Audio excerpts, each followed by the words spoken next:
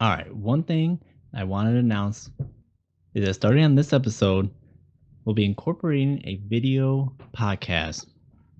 So if you have a streaming service that allows for watching the video along with the audio, the MI Hunting Podcast will now feature video to go along with the audio. So it's an upgrade to be able to highlight individuals that are being interviewed. Now you'll be able to put a face to the name, as well as incorporating additional visual effects and guides or examples for viewing as well. You'll have that available. Or if you're wanting to watch the videos as well, head on over to YouTube or Rumble and you can watch the full length podcast with the additional video for your viewing pleasure. So let's get back into the episode, and thank you.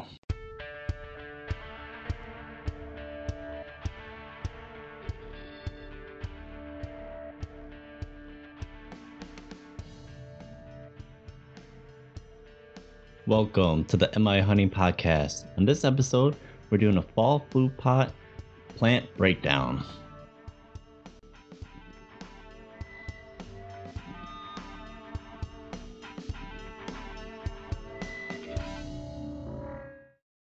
All right, welcome to the MI Hunting Podcast. Thank you for listening.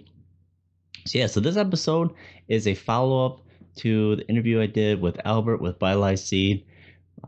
Basically did a breakdown of his seed mixes and why he picked what he did and what it does for soil health. Now, the one thing we really didn't dive too much into is why he picked those plants for fall food plots and why deer, would be attracted to them. So that's what we're going to do on this episode. I'm going to do a breakdown of different plant species that you would typically find in especially a fall food plot seed mix. So I'm not going to do a complete deep dive on what Albert's seed blend is, but I'm going to highlight a lot of the, basically your typical fall food plot seeds and what they do for the deer, and then also basically kind of why you'd want to pick certain ones to plant for your food plot as well. But before we get into that, let's go ahead and jump over to the Conservation News Desk. There is a pretty big news piece that's coming out of California. So let's take a look at that. All right, so what we've got here is this is from the Sportsman Alliance. Now, there's a lot of different news groups that are reporting on this. Basically, the state of California is being sued by different outdoor groups. So basically, it's the Sportsman Alliance, the Safari Club International, SoCal Top Guns, and the Congressional Sportsman Foundation. Basically stating that this new law from California that's basically a marketing ban on firearms or anything related to firearms, really. It's basically blocking any type of marketing towards minors, so anyone less than or under 18. So basically what these groups are saying is that this new law is in violation of the First, Second, Fifth, and 14th Amendment. So basically what they're saying in this article is that this new law essentially would eliminate any type of promotional stuff for youth hunting, youth shooting clubs, anything. You cannot promote hunting to anyone under 18 whatsoever. And it doesn't matter if you're in the gun manufacturing or ammo manufacturing, or if you're an organization or a private member. Basically it's an all-out ban that if you promote anything gun related to anyone under 18, then you are in violation of this. Now, when you first read through it, you're thinking, is it really that bad? Do they really get into it? Well, one of their arguments is that the language that the law uses doesn't really narrow down on who could be in violation. And in fact, I actually think it goes the opposite. It specifically points out who is in violation, and it's basically anyone. So again, just like anything else, you got to find out, is it really what they're saying in this article? So what we're actually going to do is jump right to the actual bill. So this is from California Legislative Information. So this is actually the bill that they're talking about. So it's not a long bill, so it's easily able to read through it. But one of the things I'm going to first go to is down here. So the marketing of firearms to minors. So what it states here is that a firearm industry member shall not advertise, market, or arrange for placement of an advertising or marketing communication concerning any firearm related product in a manner that is designed, intended, or reasonably appears to be attractive to minors. So if you read through that, you're thinking, okay, gun manufacturers and ammunition companies aren't allowed to, promote their products in things that would attract youth. Doesn't seem too bad, from that initial reading. Now, in determining whether marketing or advertising of firearm-related products is attractive to minors is described in paragraph 1 here. The court shall consider the totality of the circumstances, including but not limited to whether the marketing or advertising. So basically, it goes down to a breakdown of if it uses any characters. So if you have any type of like cartoony or anything, of that nature, you can't promote any type of clothing. So no shirts, hats, anything regarded to firearms being promoted to kids. So they actually have not limited to hats, t-shirts, clothing, toys, games, stuffed animals that promotes firearm industry member or firearm related products. So you can't have a toy, you can't have a stuffed animal, you can't have clothing, anything with a gun, that's a no-go. So the one thing that I caught initially is the firearm industry member. So what are they talking about when it talks about a firearm industry member? Who are they talking about?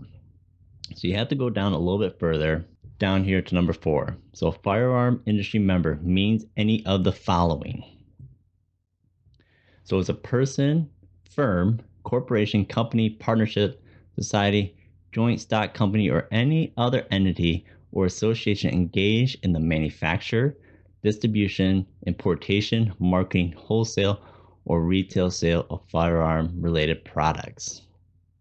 It also goes on to person, firm, corporation, company, partnership, society, joint company, or any entity or association formed for the express purpose of promoting, encouraging, or advocating for the purchase, use, or ownership of firearm-related products that does one of the following. So they just broke down what they mean by firearm industry person. Ultimately, it can be anybody. That first one, a person. So that doesn't necessarily mean you have to be essentially joined to any one of those larger organizations or groups or anything like that. If you're an individual and you do any of this, you could be in violation. So what are the things that you have to do to be in violation? So you have to advertise firearm related products, advertise events where firearm related products are sold or used, endorsing specific firearm related products, sponsors or otherwise promotes events which firearm products are used and sold. It also breaks down, so you can't do any marketing or advertising. So basically you can't do any paid advertising. So with all this, it's basically a complete shutdown of any type of promotional thing for anything in the hunting industry. Now, so their biggest argument in this lawsuit is it has really cuts down on the ability to promote youth using firearms. So that would be any type of hunting youth related event or even potentially like hunter safety. You would get rid of any type of youth shooter leagues. There's 4-H groups that do shooting as well, and tons of other organizations that promote shooting events for minors. Essentially, I'm not going to read through the whole law. You can read through it more if you like, but essentially, from how I read it, they are doing a complete shutdown of any type of promotional youth or anything for anyone under the age of 18 to be able to do anything firearm related. They want a complete shutdown of anyone that's not 18 years or older to do anything with firearms.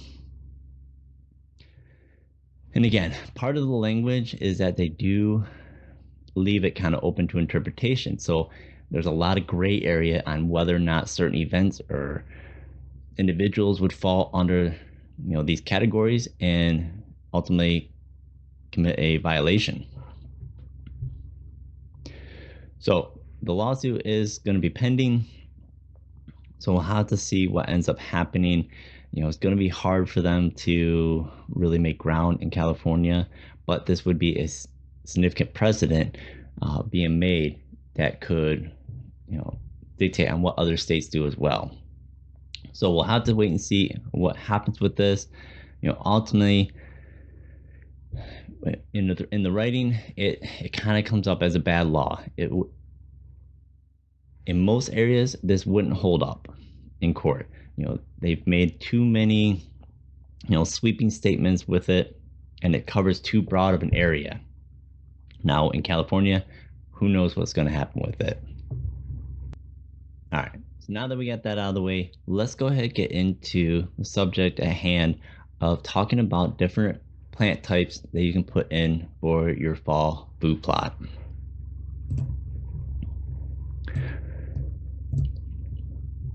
All right. So this is going to be our fall food plot breakdown. So we're basically going to cover the common fall food plot seeds for deer. That's really going to break down into 3 categories. We got cereal grains, clovers, and brassicas. Those are the big ones that people use during the fall. Now, of course, you've got corn and soybean, but that has been planted spring or summer food plot that you've planted, or if you're hunting over ag fields. Well, that's going to be a little bit different. This is going to be for if you're planning a fall specific food plot. So what we're going to do is going to break down each individual class with the different species that are commonly used, what benefit they have for deer, and then we kind of follow up towards the end of how to key on that or utilize these different plants for hunting. So we're going to get into the cereal grains first. So again, there's lots of grains that you can look at, but the big ones that most people work with are either rye, wheat, or oats. So we're going to focus on rye. That's one of the easiest ones to grow. It's a cold tolerant. So if it's established, even during the winter months, up here in the north where we get plenty of snow cover, deer will actually dig at that snow, get down to that rye. It does very well in poor quality acidic soil. So if your soil quality is not up to snuff, you can plant rye. I basically always used rye as kind of my fail-safe. If I had a food plot that failed for whatever reason, if we didn't get the rain, if I had bad germination, if I have bare spots, if it gets overbrowsed, rye is a great go-to to be able to salvage a food plot. Basically it works as a pretty significant filler because it grows so well. Now it does have a pro and a con to it, depending on how you want to look at it. So it does have allopathic chemicals. Basically what that does is it suppresses the germination of plants around it. Now, that would be important if you're especially doing a blend into a standing patch of rye, or if you had a very significant amount of rye in whatever, if you're doing like a blend or something like that. The higher concentration of that rye, the more that chemical is going to be working in the soil and kind of suppressing the plants around it. So that does work well as a weed suppressant. So if you do have significant weeds, or if you know that you're going to have the potential for significant weeds, then rye is a very good plant to put in there as a weed suppressant. But if you're mixing it in with other blends, where some of your other plant species may have a harder time germinating if that rye is already established. Now, the other thing for deer, its protein level is at 12 to 16%. Um, so it's not that high in the protein, category compared to other forages, and is not one of the most desirable, especially in regards to the cereal grains. Uh, deer will eat it, they will seek it out. It does do well late season, so it does stay green throughout the winter months. So it can be there, uh, late season or for the long term of the season, if some of the other plant species have either been already eaten or died out from the winter. Next, we have wheat. Wheat's another good one. It's another relatively cheap grain to get. It does still grow quite easily. It is still cold hardy, so if you're planting it here in the fall, then you're going to have it go through well into the late fall, early winter, and still be viable, and deer will still seek it out. It is drought tolerant, so if you do plant it a little bit earlier, and then we start getting some warm days or warm weeks and we're not getting much rain, it's still going to stay there. It'll just kind of go in a dormant phase. As soon as it starts getting rain in, it's going to pop back up just like grass does. It is very highly palatable, so deer will seek it out even more so than what they will for rye. And then for protein content, it can get a little bit better. Now, on the low end, it does have the 12%, but it can get up to 24%. Now, a lot of that does depend on your soil quality and type of amendments you might have put on the soil. So there is quite a bit of variation with that. But again, a little bit better in regards to the deer seeking it out than rye, but may not grow quite as well. All right, and the last one we're going to highlight is oats. Oats are the highest desired of the cereal grains. They have the highest palatability, so deer can easily digest it. It is still relatively easily grown, but the downfall with it is that once those cold late fall and early winter months hit, those frosts and those freezes will kill it out. So that's definitely one that's more so for an earlier season. So that's one thing that you can key on,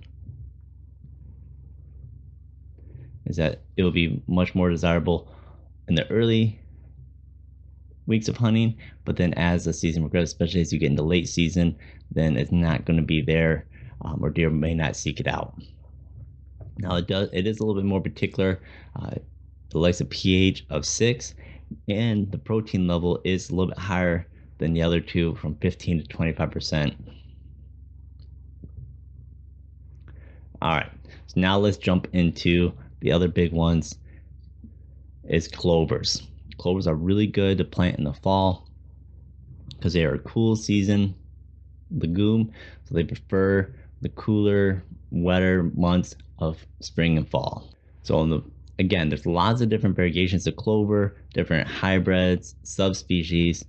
So these are just going to be some of the more common or ones that you may want to consider when adding a clover to any of your food plot program.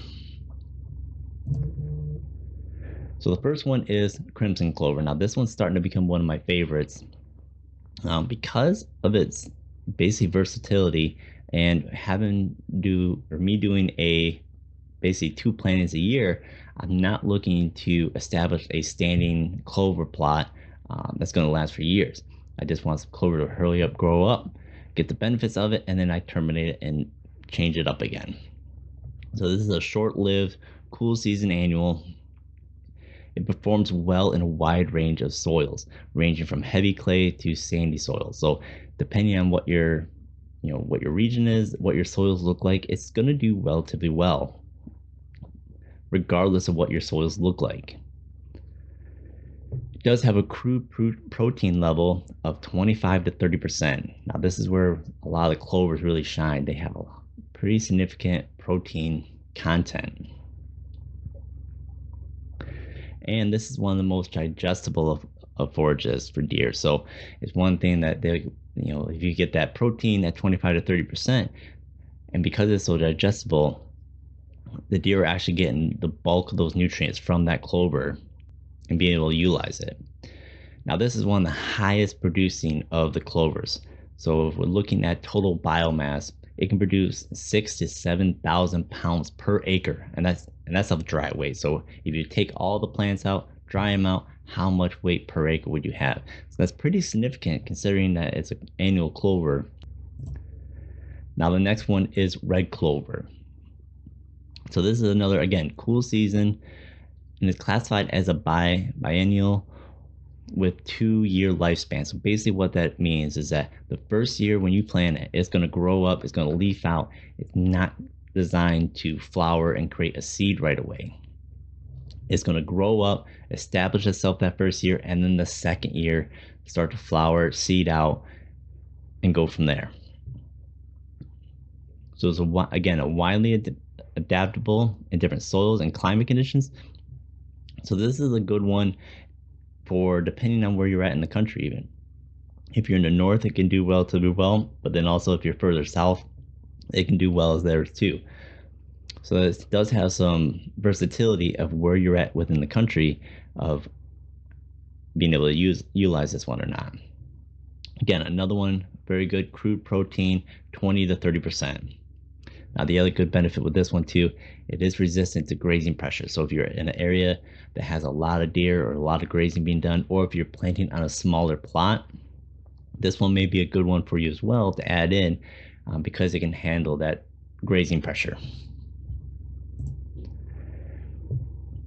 Then we've got frosty berseem clover. Hope I'm saying that right still. So this is another, again, cool season annual legume.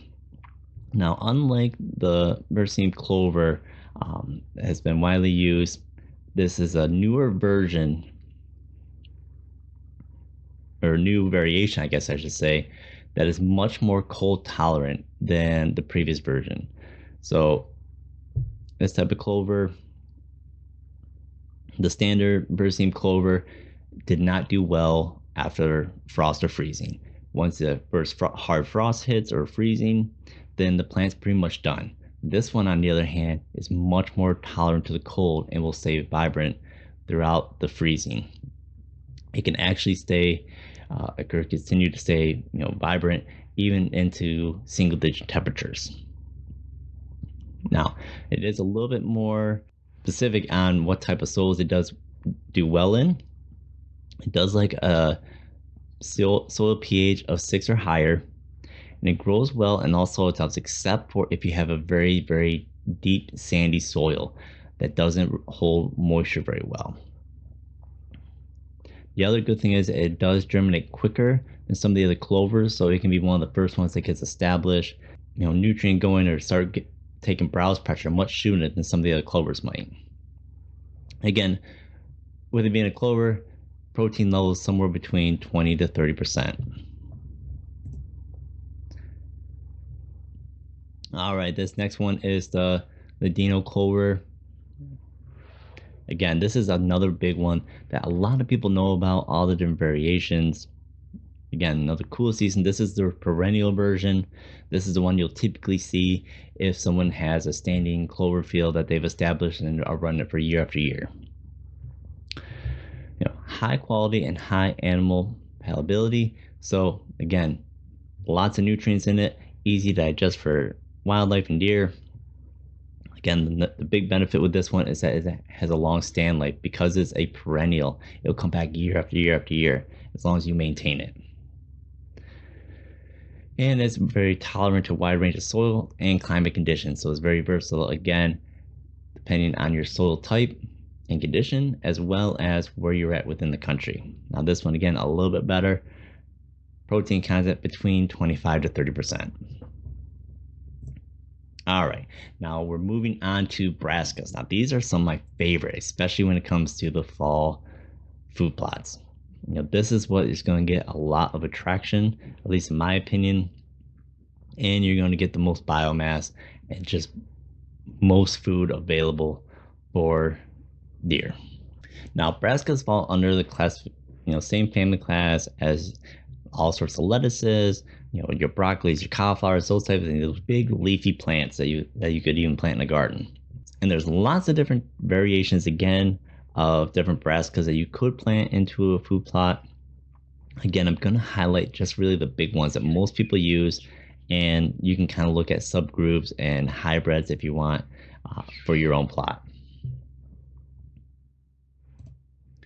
So one of the most common and most popular one is rapeseed. And again, cool season annual. So again, you're going to want to plant this late summer, early fall. Prefers well-drained, loamy soils, but can grow virtually anywhere. So that's why it's a big one. Depending on what your soil quality is, it's still going to do well. It's very cold tolerant. So it's going to last well into after frost and after the snow falls. So, and it contains greater than 30% of protein and approximately 15% of acid detergent fiber. So what that is a classification of basically the digestibility of the plant. So the lower the percentage, the more nutrients the animal can get out of it. So at 15%, which means it's very highly digestible, and deer can utilize a lot of the nutrients efficiently.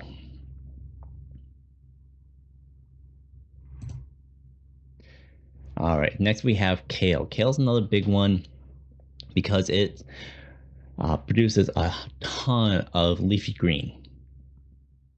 And that's the primary goal of the kale, is that it grows a high amount of leafy forage. It produces more of the green forage than any of the other brassicas. So if you want those big, lush green leaves for those deer to eat on, kale is what you want to go with. Now, the downfall with kale is that it doesn't create any type of bulb as well. So it's all up top for all that forage. And it has really good winter hardiness and a very high leaf to stem ratio. We're looking at lots of biomass.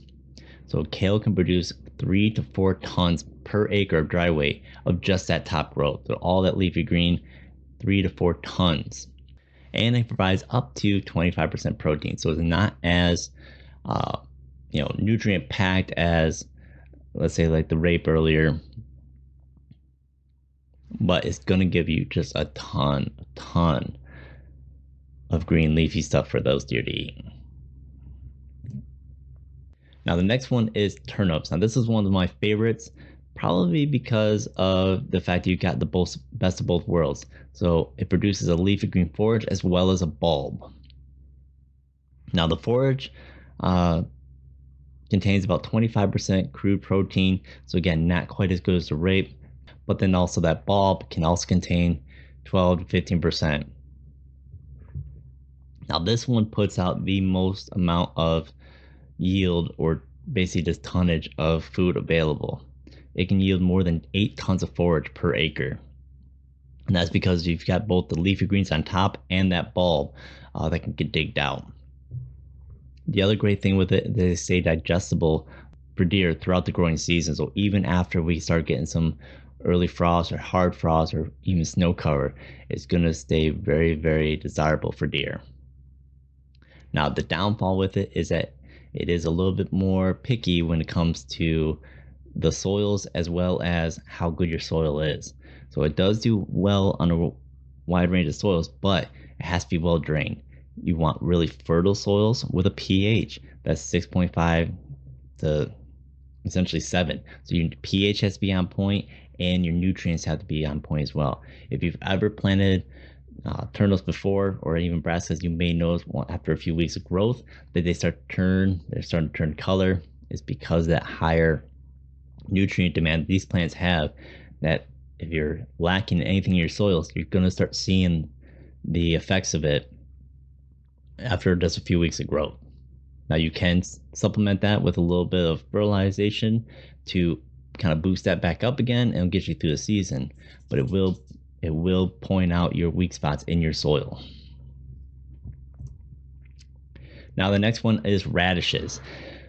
Now, this one, again, a lot of people are kind of mixed about it on whether or not it's very desirable for deer. Some people have noticed that deer absolutely pound it, love it. Other people notice that they don't really pay too much attention to the radishes and focus on some of the other brassicas or other parts of their food plot.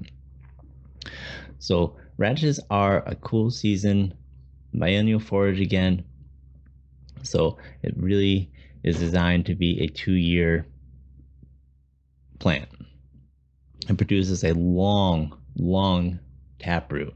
And that's why it's so widely used, especially in agriculture as well as in the food plot world, to be able to help promote good soils. Basically, that deep taproot drives down into the soil, pulling nutrients from deep down where some of the other plants can't reach it. And then once that plant dies, you got that big old root in there that's going to die, start to decompose. It's going to break up that soil by drilling down into it. So if you have compacted soils, it'll dig down there, drill it up. You'll usually hear the term tillage radish, and that's exactly why. It drills down there, gets down that soil, breaks it up, and then as it dies and decomposes, you've got just a pocket of nutrients in that soil. It's going to break down, add to organic matter, and add nutrition or nutrients that are trapped in that big tuber that's drilled down there, and then will be released as it decomposes. So you basically have a pocket of slow release fertilizer down in your soil. So one thing with this one, it is again a little bit pickier about where you plant it. So it does not perform well in wet soil. So if you're down in the marsh or something like that, or where an area that gets potentially flooded in the fall, not necessarily your best bet to go with that one. It is less cold tolerant than some of the other brassicas as well. So this one is going to be more attractive before really some hard frost, and some of the other brassicas are going to really, hit their stride after a few frosts. And again, this one can produce a significant amount of tonnage. So easily grows 2 to 3 tons per acre of dry weight of forage, and another ton per acre with the root growth. The forage itself contains 30% crude protein, and the root can do greater than 20% as well. Again, this is also a very highly digestible plant. Again, you're looking at really a higher draw before any of the hard frosts in comparison to some of the other brassicas. So let's wrap this one up. So in closing, the one thing that I saw has been on a lot of forums and discussion lately is whether or not doing a not so much monoculture, but doing these higher diversity blends that a lot of people are probably hearing about, where you're mixing your cereal grains, clovers, brassicas, just kind of that the term gets thrown around, the kitchen sink blends. So there is some research in it where there's people that are saying that you should not, or you'll have a food plot failure if you do these significant mixes. That's not necessarily true. So there is some research that kind of backs up both sides of the argument. So we're looking at whether if it's monoculture or one of these diversity blends. So generally a monoculture, or if you kind of keep similar plant families together. So monoculture could even be simply as if you have a stand of just simply brassicas. Now, yes, you have different varieties of brassicas mixed in that blend, but they're all in the same family or plant family group. So that's, yes, it's a diverse blend in regards to the individual plants, but plant species wise, you're still dealing with the same family of plants. They're gonna need relatively the same nutrients and have the same, draw the same nutrients out of the soil essentially. Or you get these diversity blends where you mix in different family plant groups together. The idea with those is that they work together, share nutrients. Some are putting nutrients back in the soil while others are taking them out, and vice versa. So the big argument against these big diversity blends is that because you've got all these plants competing for nutrients, that none of them are really going to do well, or some plants may start to choke out others and dominate over the entire plot, and then some plants will suffer, and you kind of, the argument is that you wasted time and money putting all this stuff together. Now, there is research that's come out that basically says that both sides are right. So a monoculture type field is going to have higher yields. So this is more important for, especially in the agricultural side, where they're looking at total bushels of harvest. Now, these diversity blends is suggesting that they're far more for forage. So if you're someone that has, even again in the egg world, if you're doing pasture, diversifying your field up is going to give you more biomass. Now, in the food plot world, I think that is the bigger thing that we're really looking at. Now, if you're doing, uh, something like stated before, if you have a cornfield or if you have a soybean field and you're looking to get those ears of corn or those seed pods, then you may not necessarily want to throw a big mix together and do it that way. But if you're looking for, especially doing a more of a forage type food plot, then doing these diversity blends are going to give you more of that biomass. Now, I'm probably going to do another episode about this more depth and break down these figures that this research is suggesting. I just didn't want to take too much time on this one and really get down to the weeds on those numbers, because you are dealing with a lot of research and it's not an easy read and it's a lot to digest. So the other takeaway with these different plant groups, if you didn't catch on to it, is that the timing of attraction is different for a lot of these plants.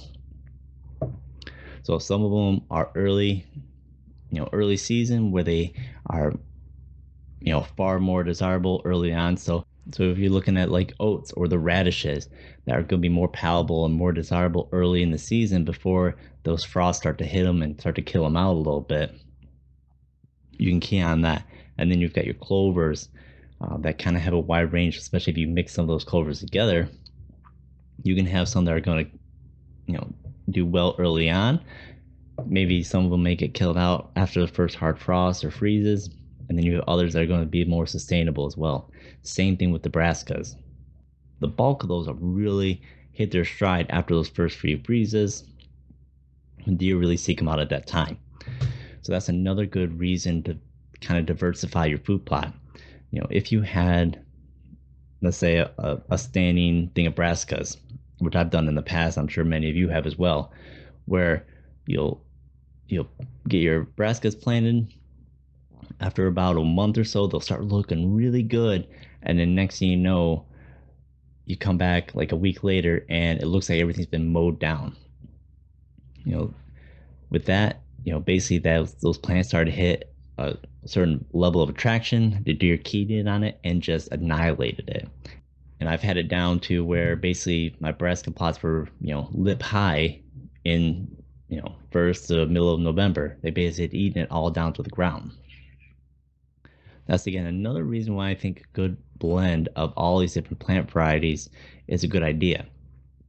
Basically, the deer can kind of key in on different plants at different times and not be focused on your property all at once for a short period of time and move on.